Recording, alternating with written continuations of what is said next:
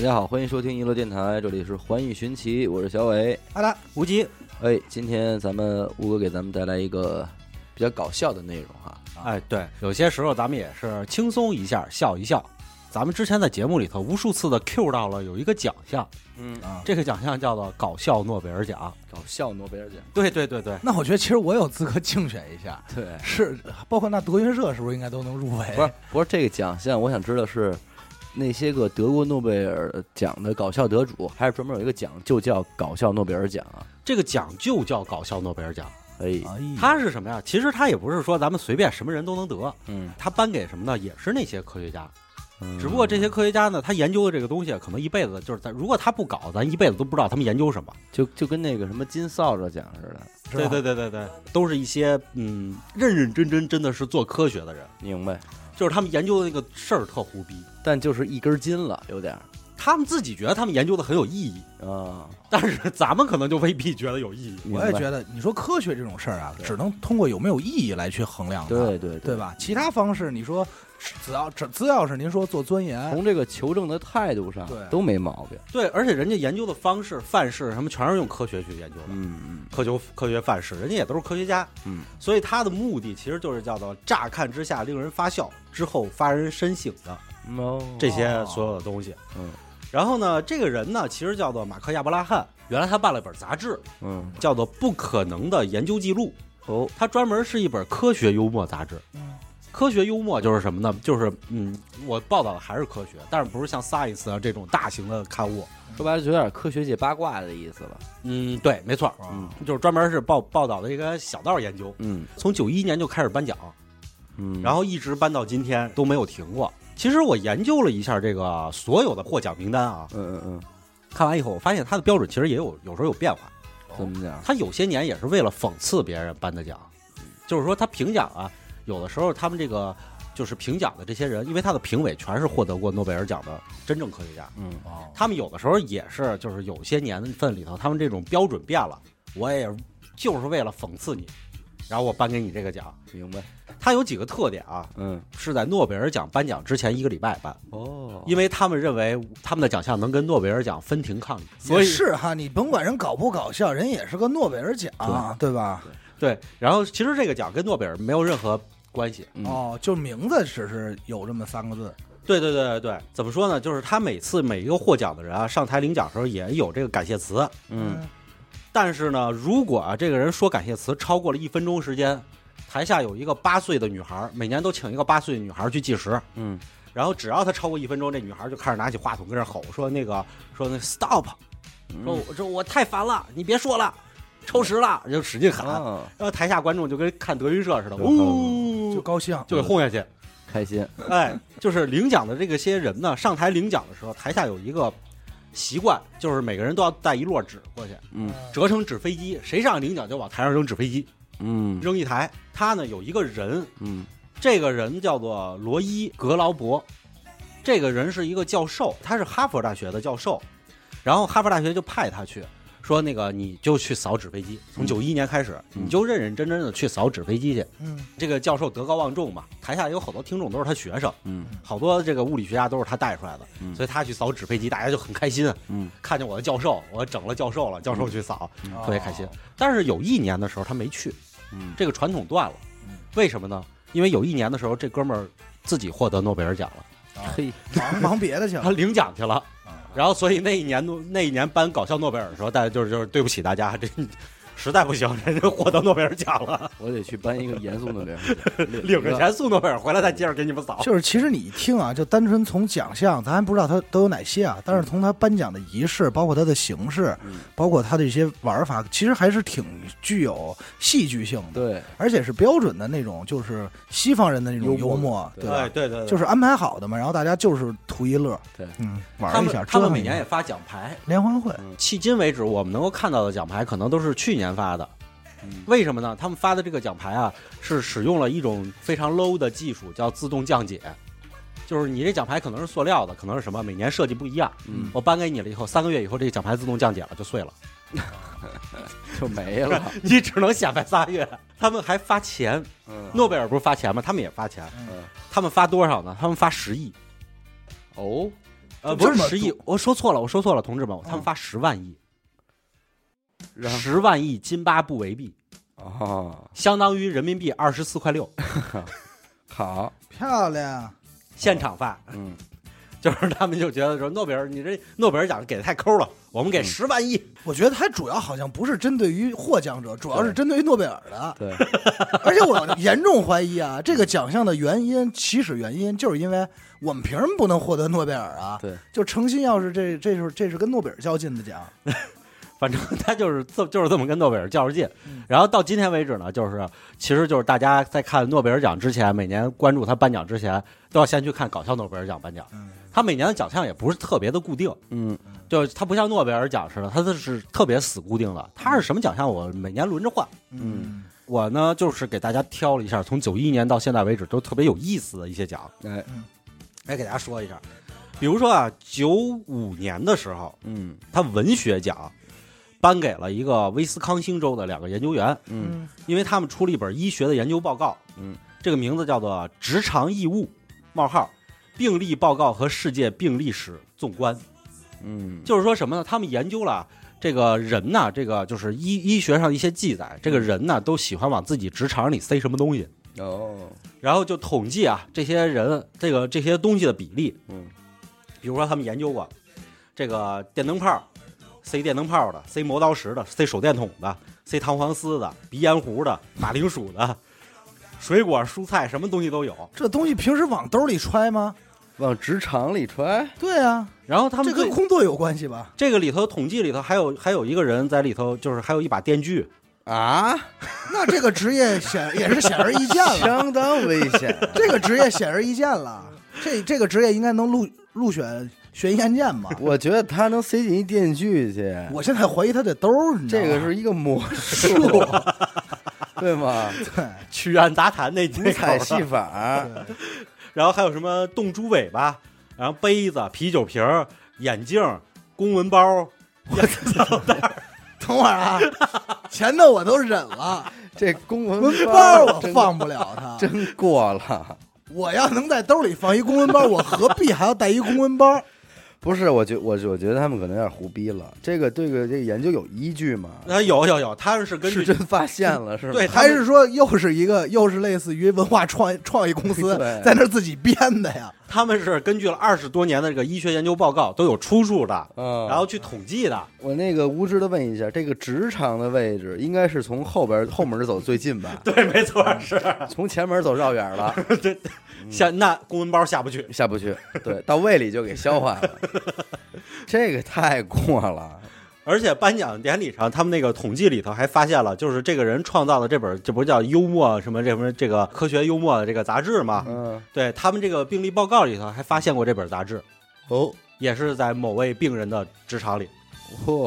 这本杂志也在卷起来塞进去了。不是，我现在就很好奇，不是啊，这个听众们，我现在觉得啊，他发现这些所有的。都是一个人完成的。我现在是不是一个人我不知道啊，我就想知道，既然能发现，那就意味着这些东西是没取出来的吧。我跟你说，这哥们儿肯定叫大刚，大刚叫塞大刚，外号叫角儿啊，大刚是不是？这肯定当年这能发现，爵士自己没取出来吧？就应该是忘了，应该是落里头了。对，其实咱们就知道，就是咱们新闻有时候也报道过零零散散的报道啊，咱没统计过，就是各地医院也都上报过各种奇怪的东西，对，塞到里头的，咱们零星也能见到报道啊。公文包确实是大刚同志。然后呢，这一年95年呢，还有一个比较有意思的是营养学奖，他颁发给了2个人。就是说，这个人是隶属于叫做马宁内斯的这个公司。这个公司发明了一个什么呢？是世界上最昂贵的咖啡。这个东西听着很有意义啊！到今天为止很有意义，好多人都去买呢。它是什么呢？它在印度尼西亚当地啊，把一种咖啡采摘完了以后，让当地的一种猫，然后吃了以后再给拉出来，这就是猫屎咖啡。这是当年的营养学奖。然后他颁奖之前大家都不知道，然后95年颁完奖以后大家都知道，结果这个东西还火了。还就被主流认可了。对啊，就是没有任何意义嘛，就是咖啡豆过一下直肠。不能说没意义，人这里边肯定还是对吧？说是有这种什么发酵啊这种东西有的，所以才这主角咱不清楚啊。但是从这个你能看出什么呀？在今天看来啊，这么出名的一个猫屎咖啡，在当年居然获得的是搞笑诺贝尔奖。现在啊，我别的不考虑，我现在目前听到的搞笑诺贝尔奖啊，这2个都跟职场有关。对，这我现在很诧异，只不过一个是人类的，一个是从前头进去，一个是从后头进去的。这个医学奖啊，颁给了这个一共是4个人，他们是什么呢？他们研究了医学奖，认认真真研究了一件事儿，研究的是这个，如果你强迫一个人用单鼻孔呼吸的话，会对这个人的认知产生一定的偏差。哦。他们的最后得出的结论就是说，如果你要是强迫一个人，这人就是你不愿意，小伟你不愿意，但是我给你堵上一个鼻孔，你用另外一个鼻孔呼吸的话，你情绪会很差。那废话，我抽他。这个奖啊有点过了。这就我跟你说啊，我强制所有男性蹲着尿尿，他情绪一定不好。我强制所有女孩站着上厕所，他也一定会抽我，对吧？这个没有逻辑啊。而且这个研究还不费劲儿。不费劲，但是人家有报告。是。我觉得这几个人不能得这个奖，因为他们不负责任。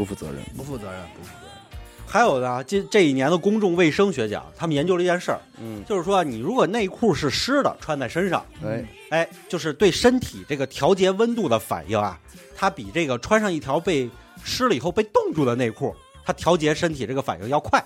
就是说你要穿一条冻内裤，冰冻内裤，你身体就没那么快能热起来。如果你要是穿一条湿内裤，你身体就能更快的热起来。哎呦，你别说，有点道理。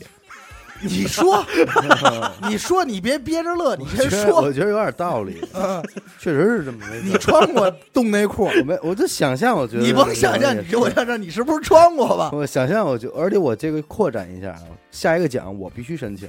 你申请了？就是冰冻 T 恤和湿 T 恤这一块，我必须占上。对，这96年的物理学奖啊，颁给了这个几个物理学家。他们研究了一个课题是什么呢？就是你烤完面包了以后啊，把它立在这儿。这面包是可以站住的，因为你烤完它硬了。但是呢，他们认为啊，这个面包上有墨菲定理。墨菲定理咱们都知道是吧？就是你不希望的一件事，它就经常会发生。所以呢，他们就给面包的一面抹上了黄油。然后呢，他们不希望面包倒下去，但是他们发现抹完黄油以后，面包会向着抹黄油的那一面倒下去。你告诉我这人在哪儿，我现在就打电话，我就骂他，我说脏话，我用最脏的话，我羞辱他。废话，这东西叫他妈平衡，这跟墨菲定理有什么关系？哎，我不说别的啊，这一独木桥，墨菲定理的确切解释，咱不是说刚才吴哥也说过，说什么？你不希望事儿发生，还有另外一个解释，就是告诉你任何事儿都有可能发生。你现在说啊，就这阳台这窄边儿，独木桥我站这儿，我前头背仨书包，一书包30斤，你看我往哪边倒？你他妈看我往哪边倒？我要往后倒，我跟你姓儿，真的，我抽他。这跟墨菲定理有什么关系？过，我觉得他们没有资格领这个诺贝尔奖。这个东西跟学术没有关系了，真是没有关系。就是97年的这个有颁发了一个气象学奖，是什么呢？是有一个气象学家通过自己20年的研究，他发现了一件事儿。经常风向标就是弄一个片儿，对，然后那个风吹过来就指向那边了嘛。他经过20年的研究，他发表了一篇论文，他认为啊，把那个片儿扯下来，我在上面用鸡毛，他也可以完成这个任务。嘿，他肯定啊没来过中国，他用20年时间发现这事，发现晚了。对，中国有一首这个老的古文，风吹驼铃动，这绕口令他没听过。其实他拿那个嘴嘬摸那个咱们那个大拇哥也能用。97年的和平奖啊，颁发给了一个英国的一个管理学教授。他发现了一件事，写了份报告，说啊，他经他研究啊，10几年研究发现，执行死刑的时候，采取不同的死刑手法，会让这个犯人有不同的疼痛感。哎呦，真是没想到，真厉害。醍醐灌顶。你会发现，就是说这些扯淡的这种，就是咱们我觉得真的这已经冷到一定程度了。就是我跟你说呀，说句不好听的呀，24块多钱啊，给多了，就一人赏俩嘴巴，回去好好琢磨琢磨去，干点别的。这当年的时候还没发那24块钱呢，当年津巴布韦钱还没开始贬值呢。然后完了以后，98年的安全工程学奖特别逗，颁发给了一个安大略省，就是安大略是加拿大的一个地方，那地方经常有熊。一个工程师，这工程师发明了一种东西叫就是一种盔甲，特别厚。你穿上以后，他就说啊，这个熊如果路上遇到熊，这个熊一巴掌下去以后，绝对拍不穿这盔甲。那挺好啊，哎，挺好。但是经过实验以后，发现这盔甲没用。哦，为什么呢？熊拍不穿这盔甲，但是熊一巴掌下去把你给震死了。那人家说的也没错。你没拍，是不是没拍穿？对不对？哎，我没说保你不死，但是不是没拍，留你一全尸？留全尸用，留全尸专用铠甲。这是留全尸专用铠甲，对吧？当年的这个统计学奖啊，颁发给了几个人，他们写了一篇报告，他统计了所有的这个研究者的身高，双脚的大小和那个钉钉的长度。然后他们发现啊，这三者之间啊，这长度似乎是有关系的。就是说你脚大，你身体可能也高，然后你钉钉可能也就长。说但是呢，他们这份报告里还有呢，说也未必，说因为有一些人也在统计之外，具体什么关系他们还在研究。那这事儿就没法说了。对啊，这个的话，这阿达是学美术的，他这个比例的问题是有关系的吗？不是我，因为我们画的时候，我们不也不拎出来专门量它。对，但是人体绝对是有结构性的比例，这是一定的。但是好像唯一一个没有具体测量过的，确实是你的屌的这个长度和什么有关。因为我们画模特，无论是就是这，尤其是这男模，你也不能让他扑棱着画，对，那也不像话。扑棱着画，老师有时候出去，快出去冷静冷静去，对吧？老师也不让画这扑棱。拿一尺子先量一下。然后这一年的化学奖、科学教育奖和物理学奖，其实颁的就是比较讽刺的3个奖。化学奖就颁给了那个著名的日本的那个，就是水是有记忆的那哥们儿，说水听歌，然后结成冰以后它能有不同的形状什么的，颁给他了。科学教育奖呢，颁给了这个纽约大学的一个教授，名誉教授。他认为什么呢？说每个人有不同的能量场，如果这个病人治不好，你通过不同的人去触摸他，那么没准的话，这不同的能量场就能治愈他的疾病。完了以后，物理学奖是颁给了什么呢？有一个大学教授创办了一个幸福中心。他认为啊，这个应用这个量子力学的全新解释，我能够治疗这些不治之症。咱们都知道，今天这仨奖会经常出现在咱们的某些传销啊什么这些领域里头去用这个东西。对，所以当年的时候，他们已经都获得诺贝尔搞笑诺贝尔了。然后当时其实也大家都蹦出来辟谣了。当然，这些当年最早开始领奖的时候，好多人都不去领。他们认为你这讽刺我呢。但是今天咱们做宣传的时候，就会拿这些事儿说，这些教授啊，都获得过诺贝尔奖。其实人家获得是搞笑诺贝尔。这个要特殊说一下，这是98年的搞笑诺贝尔。那你其实发现没有这个事儿啊？刚开始啊，大家是误打误撞的入围了这个搞笑诺贝尔，得了，就是他真的不是奔着搞笑诺贝尔去的。而往后啊，越到后头，你会发现他们可能就奔着那儿去的。就我诚心就想获得这么个奖。对，你有这种感受吧？对，但那应该也就越来越更难了。是很难啊。到后头的时候，从99年开始人家就不这么发了，人家标准就开始出现变化了。比如说物理学奖99年的时候，他是颁给了2个人共同获得，因为这2个人的研究都差不多，不分众伯嘛，投票数一样。一个是研究了饼干的最佳浸泡方法。那这其实还算有点用。饼干最佳浸泡，对，就是说你泡多久，多少水的温度，牛奶的温度是多少，泡了以后你吃的最舒服。有点用，是吧？扭一扭，泡一泡，舔一舔。奥利奥。对，就是这个。后者啊是用计算机啊一个复杂的公式计算出了一个不滴漏茶水的茶壶的喷管应该怎么设计。你看这其实还算有用，有点科学了啊，这有点科学的味儿了，有点正经的了。这还算有用。然后医学奖呢颁给了一个大夫，是说他经过自己20多年的行医，他发现啊，他让这些病人出去说你给我留个尿，然后病人不一定会留。他就研究了为什么。你看在咱们中国，你出去留个尿，你敢不留吗？不敢呀，我看病来了。对啊，但是在美国人不一定留。后来他发现啊，这杯子的形状对这些人啊很有影响啊，很有影响。然后于是他设计了好几种杯子。根据不同性格的人，在跟他聊天的时候，他会告诉你去 A、B、C、D 4个窗口去领什么样的杯子留尿，就提高了大家留尿的这个几率。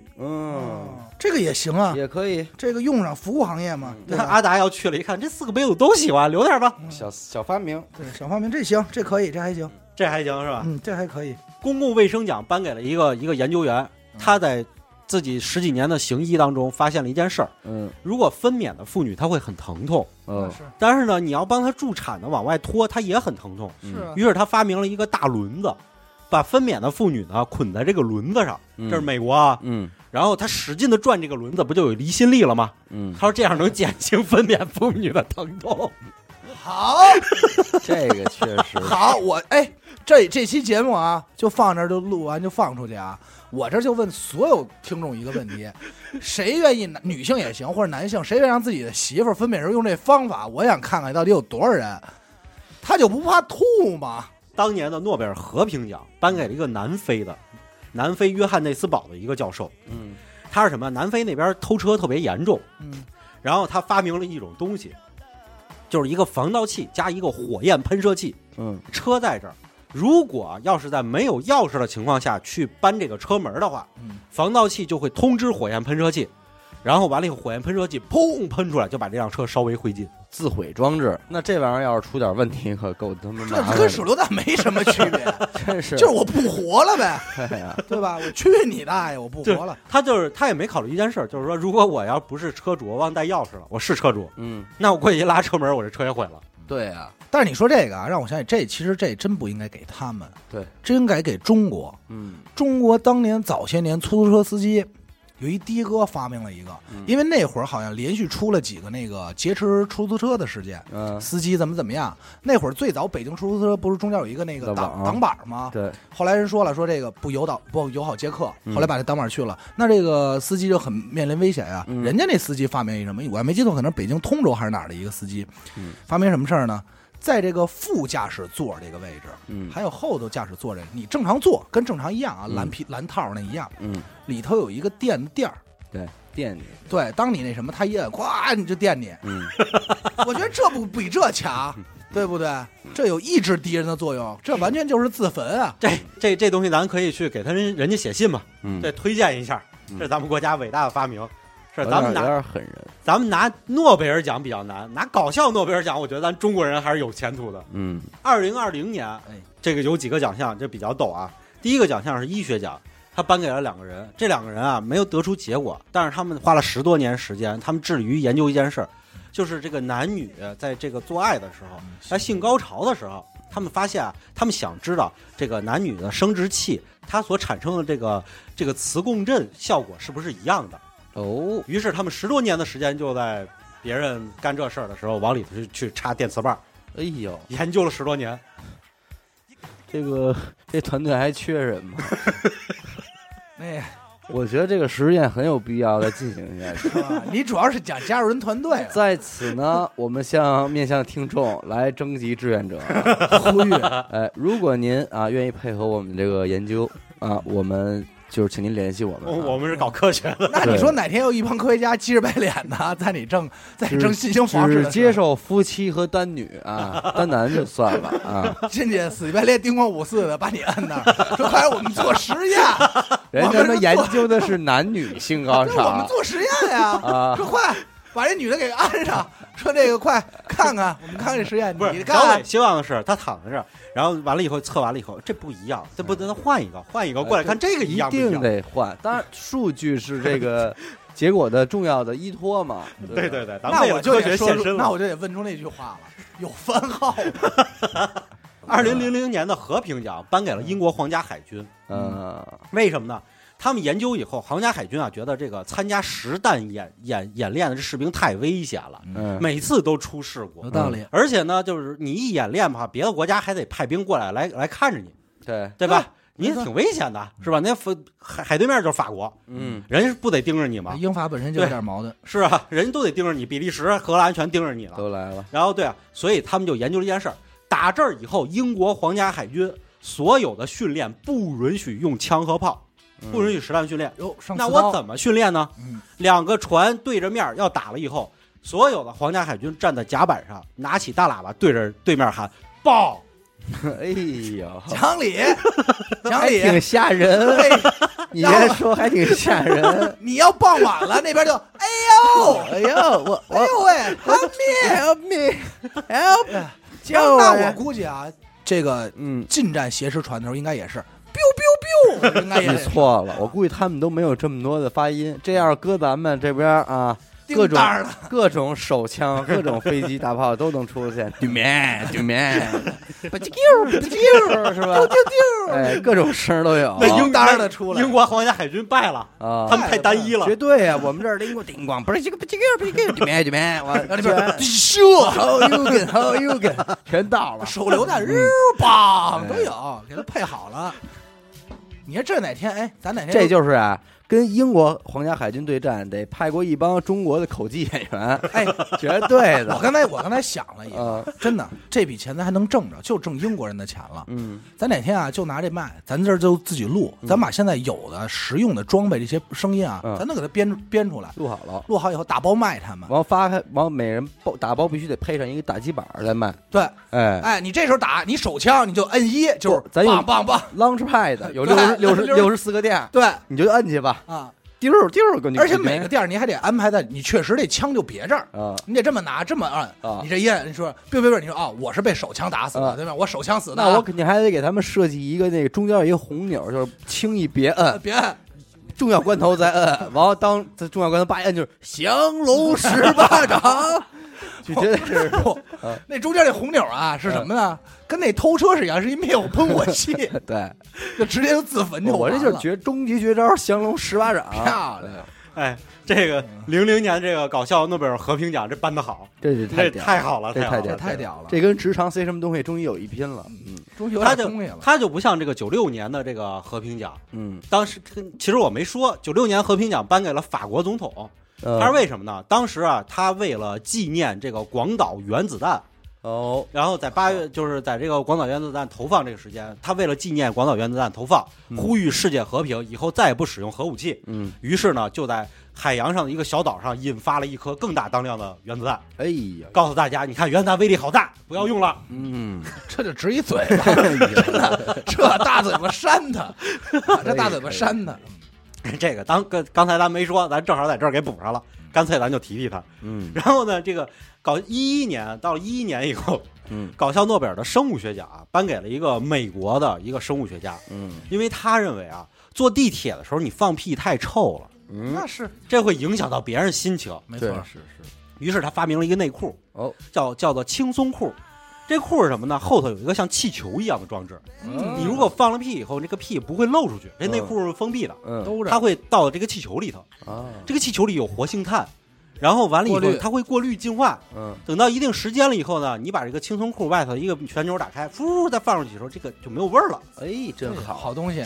但是呢，这裤呢卖不出去，怎么呢？因为你在地铁上一放屁股，你这裤子就起来了。那不重要，不重要，你就说我就是屁股翘，主要是要这举气劲儿，对，是不是？要这举气露脸，比谁狠。哎，你要今儿吃点豆子，那你后头就拖一大圆球走。那别不管，反正就是举气。好东西啊，多少钱？我到时候来3条。对，一会儿得买点。当年的这个研究啊，还有一个物理学奖。这也是一个美国的，我发现美国人获这奖挺多啊。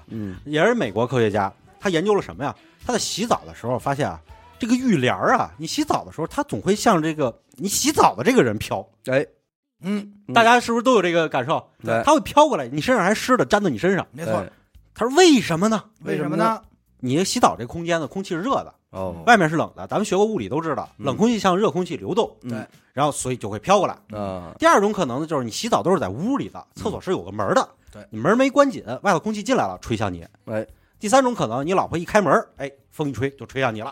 他得出了这仨结论。还有第4个，有鬼。哎，这个咱灵异节目啊，哎，是，这个他没研究出来。还有第5个，他们家浴室太小了，是他贴着帘洗的，他自己给拽过来，拽过来的，我拉的。对，2002年的时候，心理学奖是给了伦敦大学的一个人，而且他这个份报告是发表在《Science》自然杂志上的正经的论文。那没被喷死。他这个报告的题目叫做《人类及古代雕塑当中的男性的底下的阴囊左右都是不对称的》。咱们都知道正常人是一大一小嘛。他认为古代雕塑的时候雕刻的时候也是一大一小的。所以他不会是一大一小呢？不应该是一大一中一小吗？不是吧？不是吗？应该是2大医生。咱俩暴露了，咱俩又是去医院，咱俩没准能得引导搞笑诺贝尔奖。应该说啊，医学奖呢是颁给了几个人，他们认为啊，这个人呐，这个打嗝啊。会影响到别人，你打一嗝，就你比如说咱吃饱了，嗝打一嗝，这不是别人这都是什么？他们研究了一个事儿，可以不让你这嗝打出来当你想打嗝的时候，忍住，手按住肚脐的位置，按摩30秒，你这个嗝就有多少70%的几率是从用你的直肠打出来。就从你嗝变成了不。改放屁，这时候你就需要音色的区别，这时候你就需要买那裤衩，对，一套，这他妈是一个，如果裤衩还不管用的话，就要塞东西了，电锯和公文包就要请注意第一期的对搞笑诺贝尔奖啊，这个08年的时候，化学奖颁给了一个这个研究，这个研究很出名，就是可口可乐可以杀死精子。这个研究结果我今天可以给大家说一下啊，不可以。这好像大家也都知道了，不可以。对，这是一个谣言。但是呢，这些科学家们呢，就是他们研究的真的非常辛苦。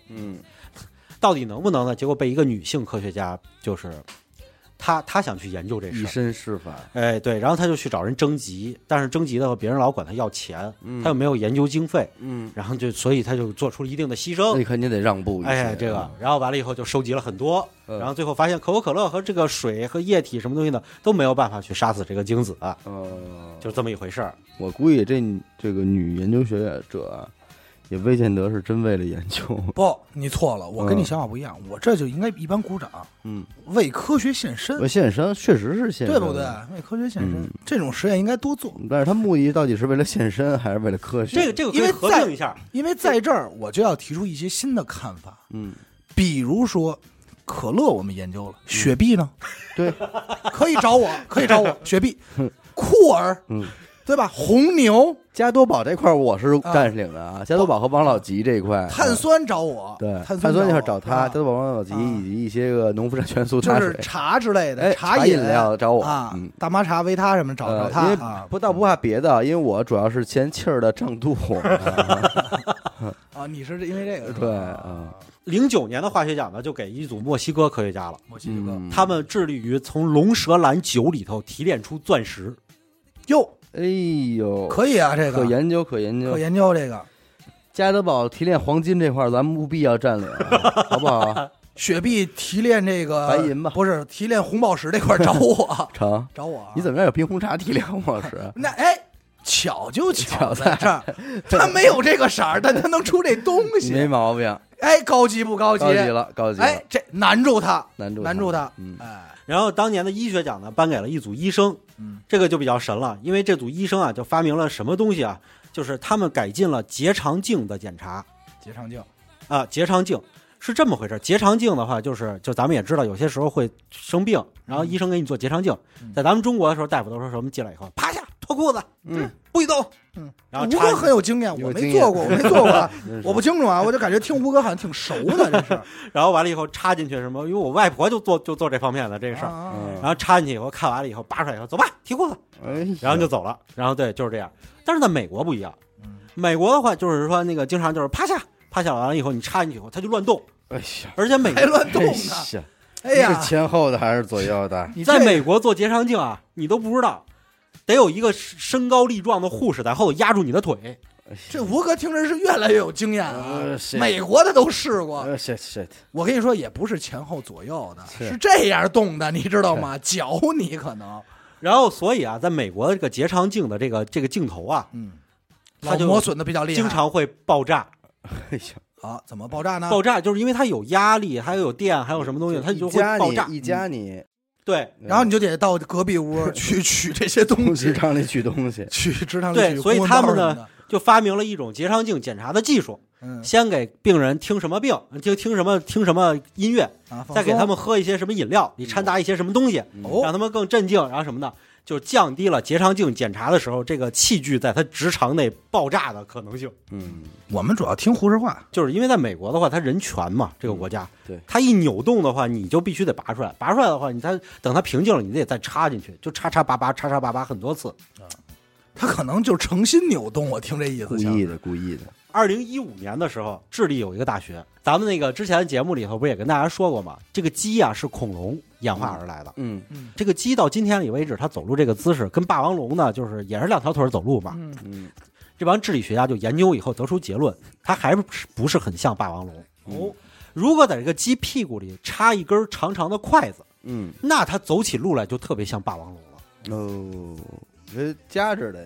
对，它不只是夹着以后，它还这么挺着走，它每走一步就像霸王龙一样。让它塞一公文包，你看它走路像不像？像不像霸王龙？我觉得它走路应该也挺像。公文包不好说，但是电锯应该就像霸王龙。电锯绝对像霸王龙，那尾巴还带齿儿。我就想说一句话啊，他他妈考虑过鸡的感受吗？就是不尊重。